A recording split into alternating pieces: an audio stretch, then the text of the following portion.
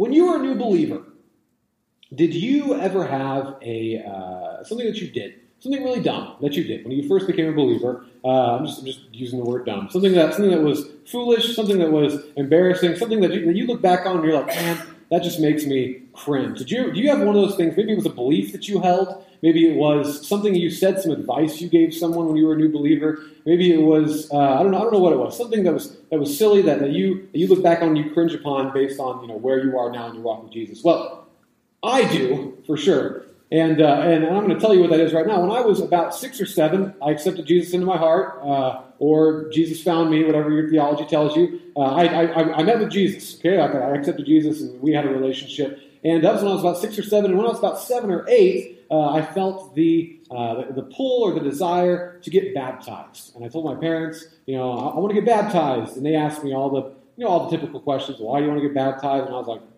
I knew all the church answers. Well, you're Jesus and, things. And, I want to get baptized because this is what I'm supposed to do. It's like, But what I didn't tell them was the real reason I wanted to get baptized. You see, I went to Forest Park Baptist Church at this time, which is the bigger church out there by 7th Range Line. And the pastor was John Swatley. He's still the pastor out there, I believe. And whenever you would baptize someone, you see they had this big, clear, tank, this big, clear, I'm not going to call it a dunk tank. I don't know why I want to say dunk tank.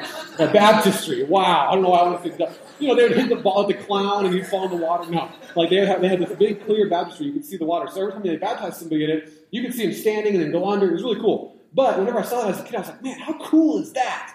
They've got a swimming pool in their church. And I was one of these kids, okay, that was at the swimming pool every single day. I love to swim. And so when I saw people getting baptized there in church, I was like, man, I want me some of that. And so I asked my parents if I could get baptized.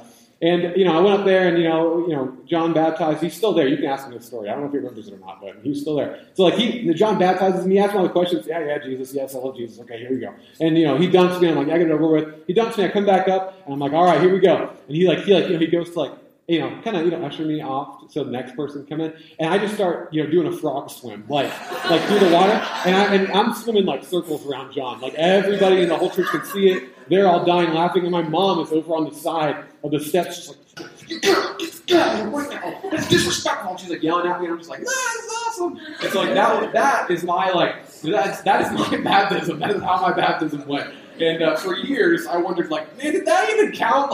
Was that a real baptism?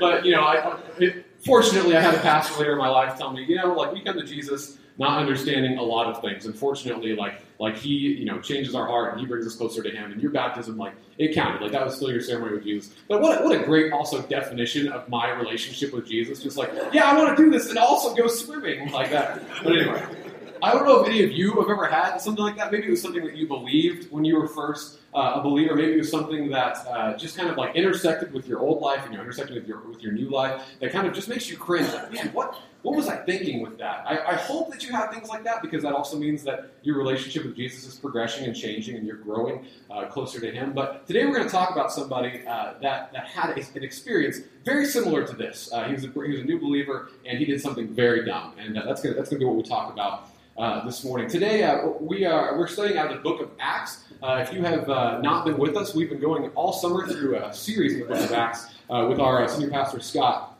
And I wanted to help continue that series this morning. And if you want to turn and follow along with me, which I would encourage you to do, we're going to be in Acts chapter 8 this morning.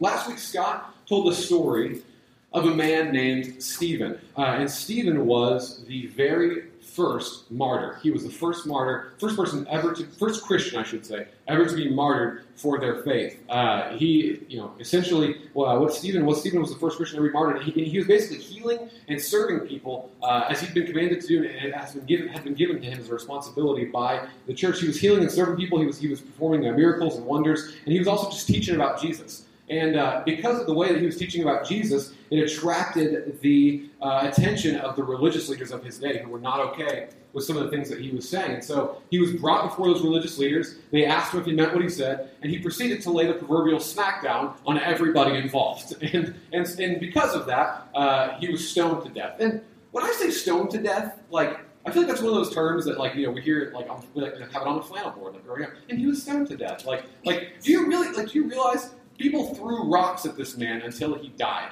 Like how long would that take? How painful must that have been? And yet Stephen still had the strength and the will and the faith to, in the midst of that, right before his dying moment, say, God, please forgive the people that are killing me, essentially. They're throwing rocks at me right now until I die. Please forgive those people that are stoning me to death. They don't understand what they're doing, just as Jesus did. Stephen is one of my favorite characters in all of Scripture, and I really love Scott's sermon about Stephen last week. So last week, Scott preached about sermon preached a sermon about Stephen. Wow. So last week, Scott preached about sermon, and this was a big deal. What happened to Stephen was a huge deal in the church. It was a very big deal because you see what happened was after after Stephen was killed and Saul oversaw that killing, a huge persecution breaks out against the church. That's that very day. In fact, like Jewish people are going out and attacking Christians. Christians are being thrown into jail. Some of them are probably being killed. And the church is going through a giant persecution. And what's amazing is that Scripture says, actually in chapter 8, verse 1, it says, on that day a great persecution broke out against the church at Jerusalem, and all, except the apostles, were scattered throughout Judea and Samaria. What's so amazing to me about this part that says that they were scattered throughout Judea and Samaria is because it fulfills exactly what Jesus had commanded them to do earlier, right before he left, right before he ascended. He said, you'll be my witnesses throughout all Jerusalem, okay? Right close by. You'll be in Judea, which is kind of, in your circle of influence, and also in Samaria, which is way outside your circle of influence, into all the world. And it says right here, they were scattered throughout Judea and Samaria. They were scattered throughout Judea and Samaria. It's super, super interesting to me that's the way that this happened. That's the way the church first spread, was through this persecution breaking out against the church right after Stephen was killed. Here's what I want you to know. Here's what I want you to gather from that this morning. No matter what happens, God is still on his throne. He still has a plan, and he's still going to accomplish it. The things that he wants to get done, he's going to get them done, no matter what.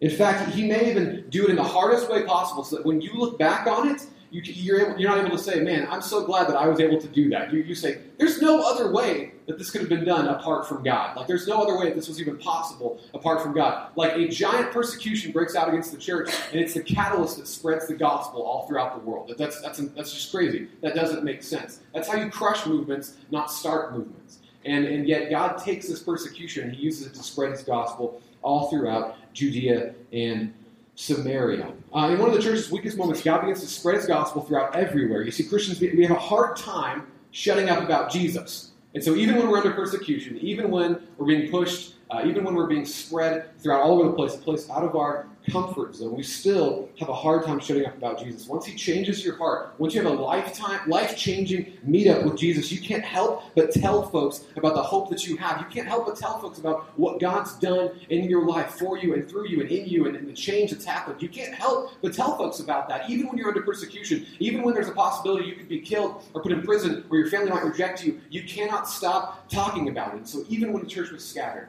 the gospel continued to spread. Among these folks was a guy named Philip. And Philip, this chapter 8 in Acts is really all about Philip. It's Philip's story. And I love Philip. He's a really interesting guy. He's not around for like a long time in Acts. He kind of is, but he just gets like these stories just here and there, and they're like huge. Like you read about Philip, like, whoa, like where did that come from? Like that's crazy. I love Philip. And actually Philip was one of the 6 or 7 guys that were chosen by the church to perform the job that Stephen was performing. And so Philip kind of took over Stephen's spot after Stephen was killed. And we start hearing about Philip actually right here in chapter 8. It says, those who have been, right here in chapter 8, verse 4, sorry. Those who had been scattered preached the word wherever they went. Philip went down to a city in Samaria and proclaimed Christ there. When the crowds heard Philip and saw the miraculous signs he did, they all paid close attention to what he said. With shrieks, evil spirits came out of many, and many paralytics and cripples were healed. So there was great joy in that city. I love Philip. Philip is really interesting. Like he just kind of goes and walks in this place. Oh, there's evil spirits coming out, and the cripples are being healed. And Philip's like wherever Philip goes, there's like great joy in the city because God's work is being done, and there's miracles being performed. It's insane.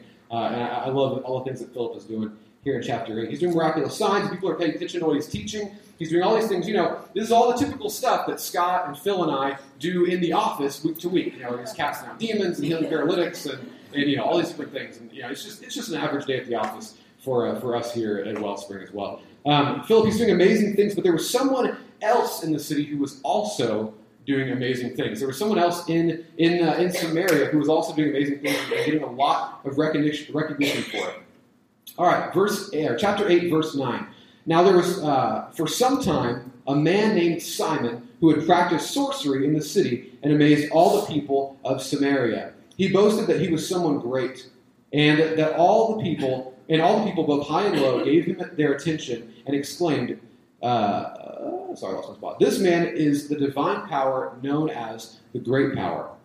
So, there's this guy named Simon. Your translation might even call him Simon Magus. And that's what I like to call him. Not Simon Maggots. Simon Magus. I really like calling him that because it describes him very well. Magus means a mage or a magician. He's a sorcerer, essentially. He's a magician. We don't know exactly where that comes from, but chances are, if you're doing sorcery, it's not coming from someplace good. We don't know if his sorcery was just straight up astrology. We don't know if his sorcery was just kind of tricks here and there to impress people, or if his sorcery was demonic in nature. We don't know for sure. But we know that he was a sorcerer who was doing works that were amazing to the people of Samaria. And people are amazed by his works, and apparently he's pretty famous already at this point when we hear about him. In fact, he was probably a very wealthy man who worked for a ruler in the area. When you hear about the Magi, in the story of Jesus, the ones who read the stars and kind of figured out what was happening with Jesus, that's similar to what Simon Magus was. And so some people think that he was an astrologer who told signs and wonders through stars. But he was doing a lot of work that seemed amazing to people. In fact, the NIV, like we just read, it says that people thought he had divine power, known as the great power. They're basically saying that Simon is God's chief representative. They basically see Simon as the guy who sort of divines God's will to the people. They sort of see him as God's chief representative, and he's also kind of claiming those things for himself as well. It says right here, they followed him because he amazed them for a long time with his magic. But when they believed Philip as he preached the good news of the kingdom of God in the name of Jesus Christ, they were baptized, both men and women. So Simon's doing these amazing things. But it should tell you something that this sorcerer, okay, what's about to happen to him, what he's about to see. So let's jump down to verse 12. But when they believed Philip as he preached the good news of the kingdom of God and the name of Jesus Christ, they were baptized, both men and women. Verse 13, Simon himself believed and was baptized, and he followed Philip everywhere, astonished by the great signs and miracles he saw. And that should tell you something.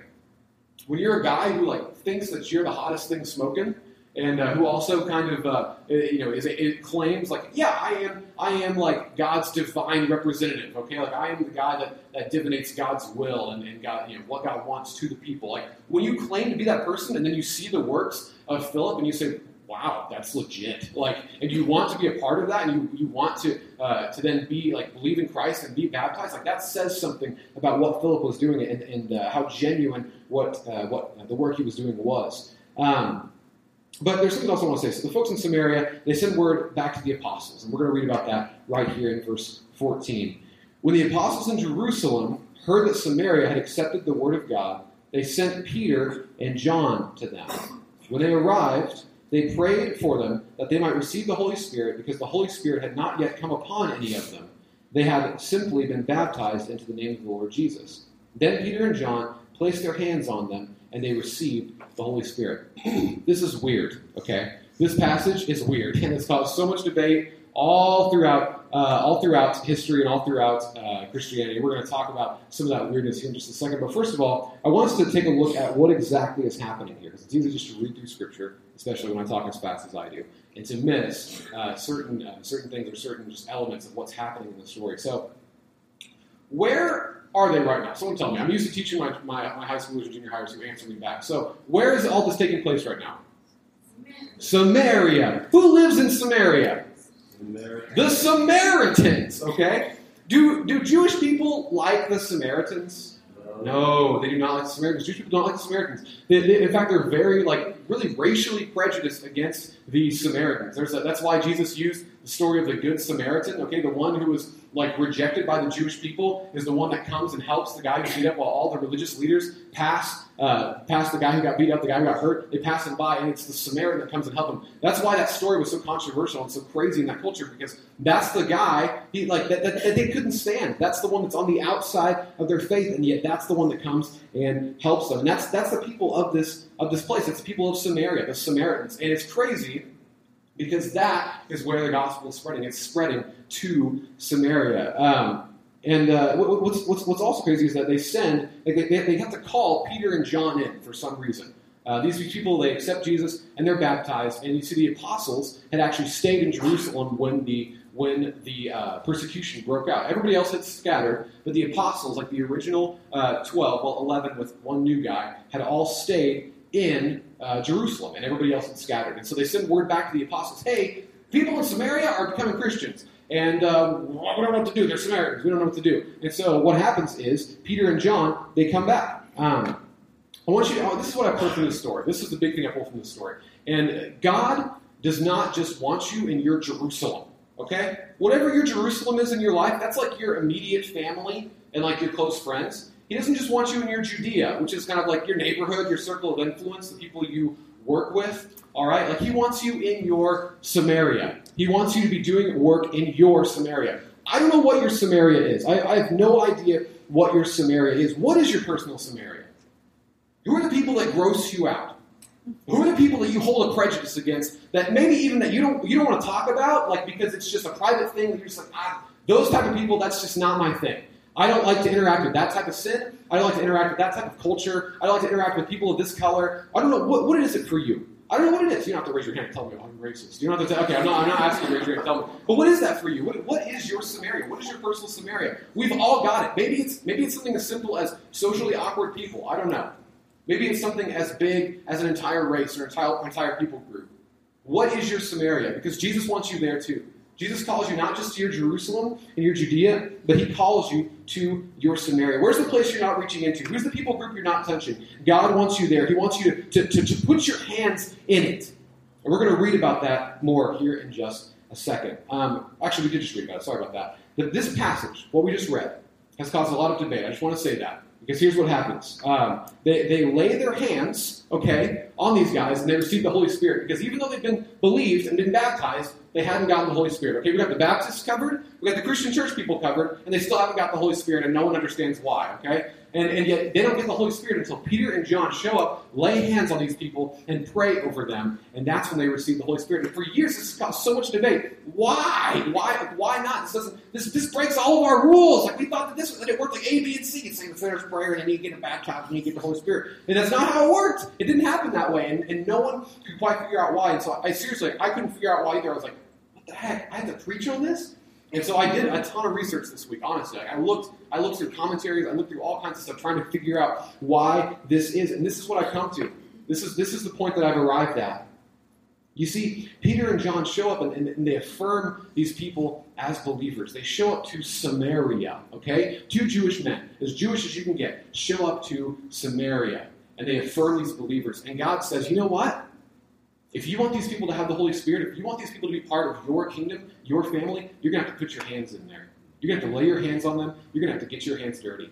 You're going to have to be, they're going to have to be part of your family. You are going to have to impart this upon them. I don't know why God gave them that responsibility. I think we can kind of fill in the blanks as to why. But man, God made them go to this place they considered unclean and touch what was unclean.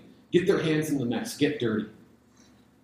So what's your personal Samaria? Where is your personal Samaria? Because you're not called just to pray for those people. You're not called just to be nice to those people. You're called to get your hands in and get dirty.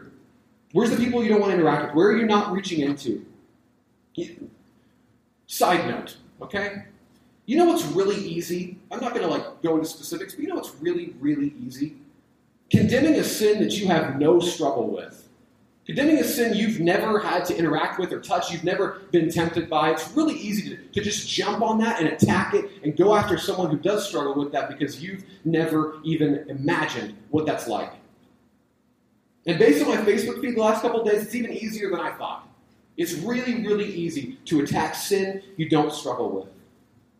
Man, digging with the love of Christ through that sin and through that mess that you don't understand, that is the work of Jesus. That's what Jesus did. That's what God did. Sin that he didn't understand. He didn't have part of it. He'd never taken part of that. He hadn't been tempted by it. And yet God came to earth and was tempted by it. God came to earth and interacted with it. God came to earth and got his hands dirty. That's the work of Jesus. The reality of ministering to those who need and want the hope of Jesus and don't even realize it is so messy, it is so challenging, it is so hard to minister to those people that don't realize they don't need it. It's often heartbreaking, and yet it's desperately, desperately needed. If we don't do it, I don't know who else is going to do it. The harvest is so plentiful, and yet the workers are so few. The harvest is right there in our own backyards, across the street, next door, at our work, and yet the workers are so stinking few. It's just broken my heart the last couple of days. Man, and I'm guilty of this too, because, man, last night I'm sitting in my house, and I'm sitting on my floor. I'm just improvising this. I'm sitting in my house, and I'm sitting on my floor, and I'm playing video games, and I'm just like, I get to chill out the night before I preach. I just want to relax. Like, I just want to kind of clear my mind. And then I want to brag on my wife for a second. Here comes my wife. And she brings with her friend who struggles, and I mean struggles, with same-sex attraction. And she brings him in, and I'm like, freaking dang it. Like, I just want to relax. I just want to play video games, yet now I have to go do my job and be a pastor and talk to this person and, like, sit here and counsel this person, and all I wanted was a night to myself. And I was so obsessed with my own comfort. I was so obsessed with where I was and where I wanted to be that this person who struggles, man, I mean, fights. I almost just, like, turned my back and I walked out of the room. I was like, oh, well, she can handle this. This isn't my thing. And yet he sits there across the room and says to me, like, because I don't want to deal with problems like what he said. He said to me, I don't know if I can give this up because I don't know if I can be alone for the rest of my life. Man, I've never had to even think about that. I've never had to even consider that for myself. And yet that is his reality. That is where he's at in his relationship with Jesus. It's like this or be alone for the rest of my life. And man, my heart went out to this guy. My heart broke for this guy. And yet, like, it's like stark contrast to everything else I've seen this week about this issue. It was just like, wow, like, this is the reality of this struggle. This is the reality of this sin nature. This is the reality of what's happening in this people group, and especially with those who have a relationship with Jesus and still struggle with this struggle, man. And yet we don't want to, that's our Samaria. We don't want to touch that. We don't want to take part of it. We don't want to get near that. We just want to reject that. We just want to pretend it doesn't exist and it's not there. All right, I'm getting back on track now. I'm sorry.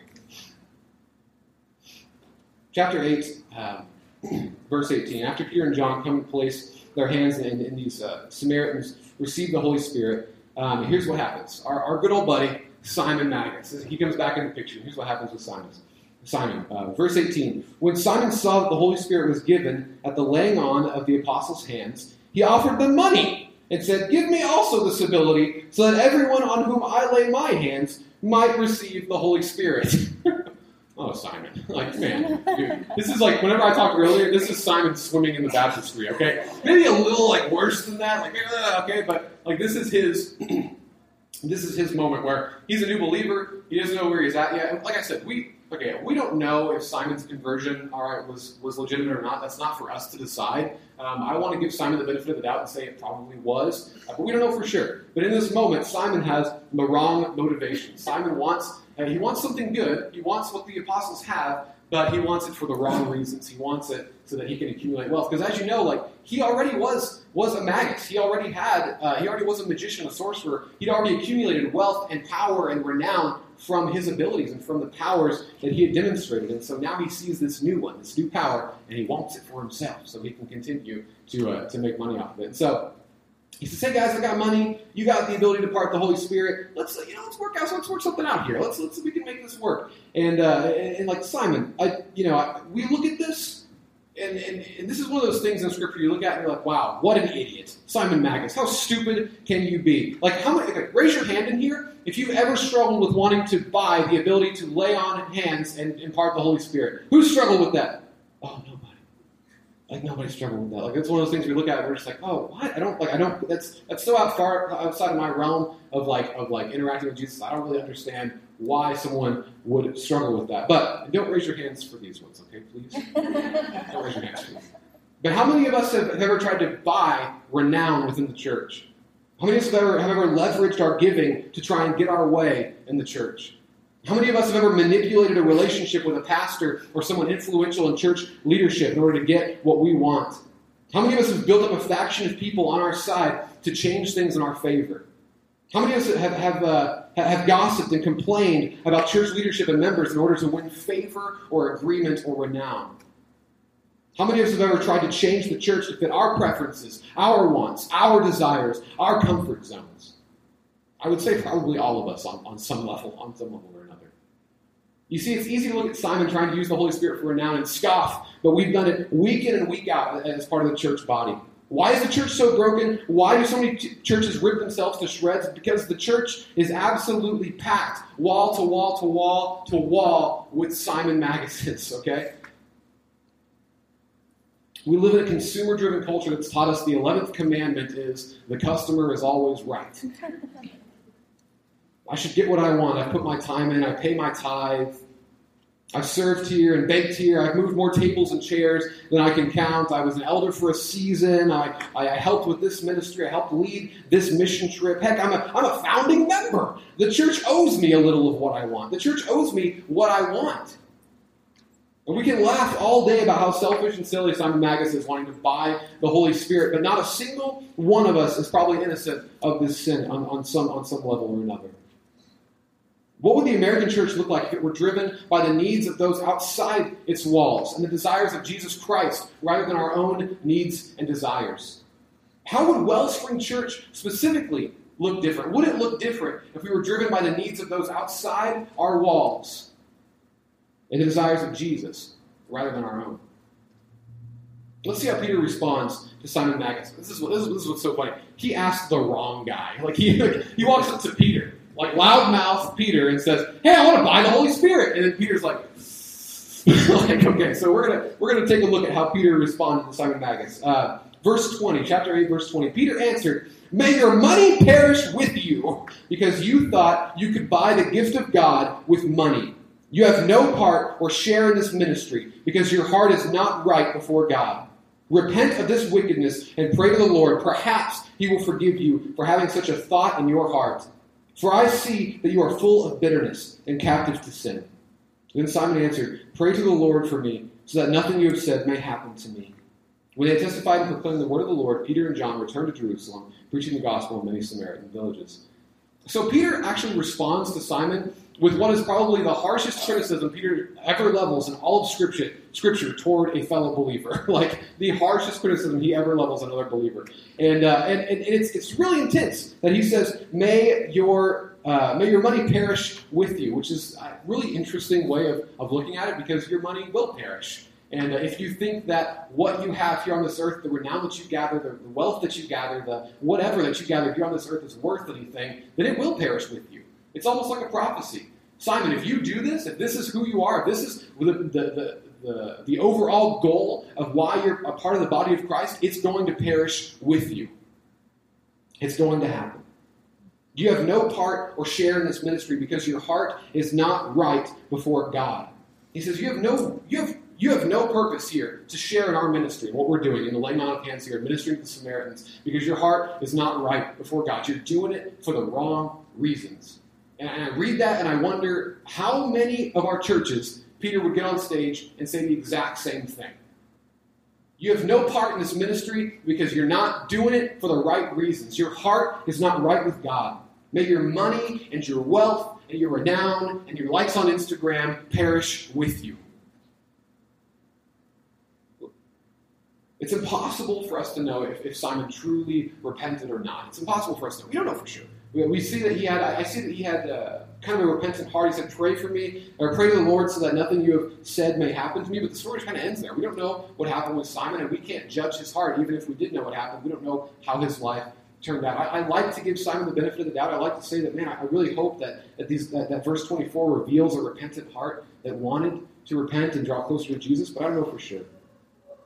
The only thing we can decide, the only thing we can know for sure is how to handle ourselves. The only thing we can know is where we are at with Jesus. Is this your heart? Is this something that you're struggling with? Is this where you're at? Man, you need to repent. You need to come before God and say, man, I am doing this for the wrong reasons.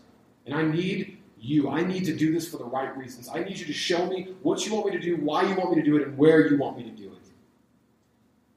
The final question is, will we leverage the kingdom for ourselves, or will we want to leverage ourselves for the kingdom?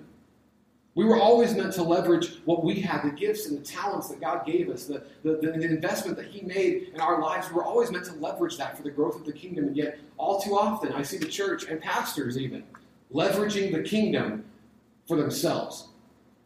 That's exactly what Simon wanted to do. Where are you at? Where's your heart? Let's pray. Father God, thank you for the opportunity to preach this word this morning. God, I thank you for Simon Magus, even though he was a foolish man, even though he made the same mistake that many of us make. Even though he was a new believer that hadn't quite grasped the concept of what the purpose of your kingdom is. God, I thank you that we have his story. God, I thank you for Peter's response that tells us we are meant to leverage ourselves for the kingdom, and the reverse is sinful. God, I don't know what our Samarias are in this room. I don't know where each of us struggle and where our prejudices lie. I don't know where we should be and where you want us to be, the places that we're rejecting. But God, I just pray that you would soften our hearts. Don't allow bitterness and anger and pain to let the enemy get a foothold in our lives. God, help us to be understanding and forgiving and patient. And when we get discouraged, help us to get our satisfaction from you. God, we want to have a part in this ministry. We don't want to do it for the wrong reasons. We want to do it for the right reasons. God, give us the courage and the strength and the patience to get our hands in and get dirty. To go to the places we've always considered unclean. And to shine your light in a dark, dark world. God, we thank you so much for the opportunity to be part of your church, part of your mission. Help us this week as we attempt to do that a little better. It's in Jesus Christ's name I pray.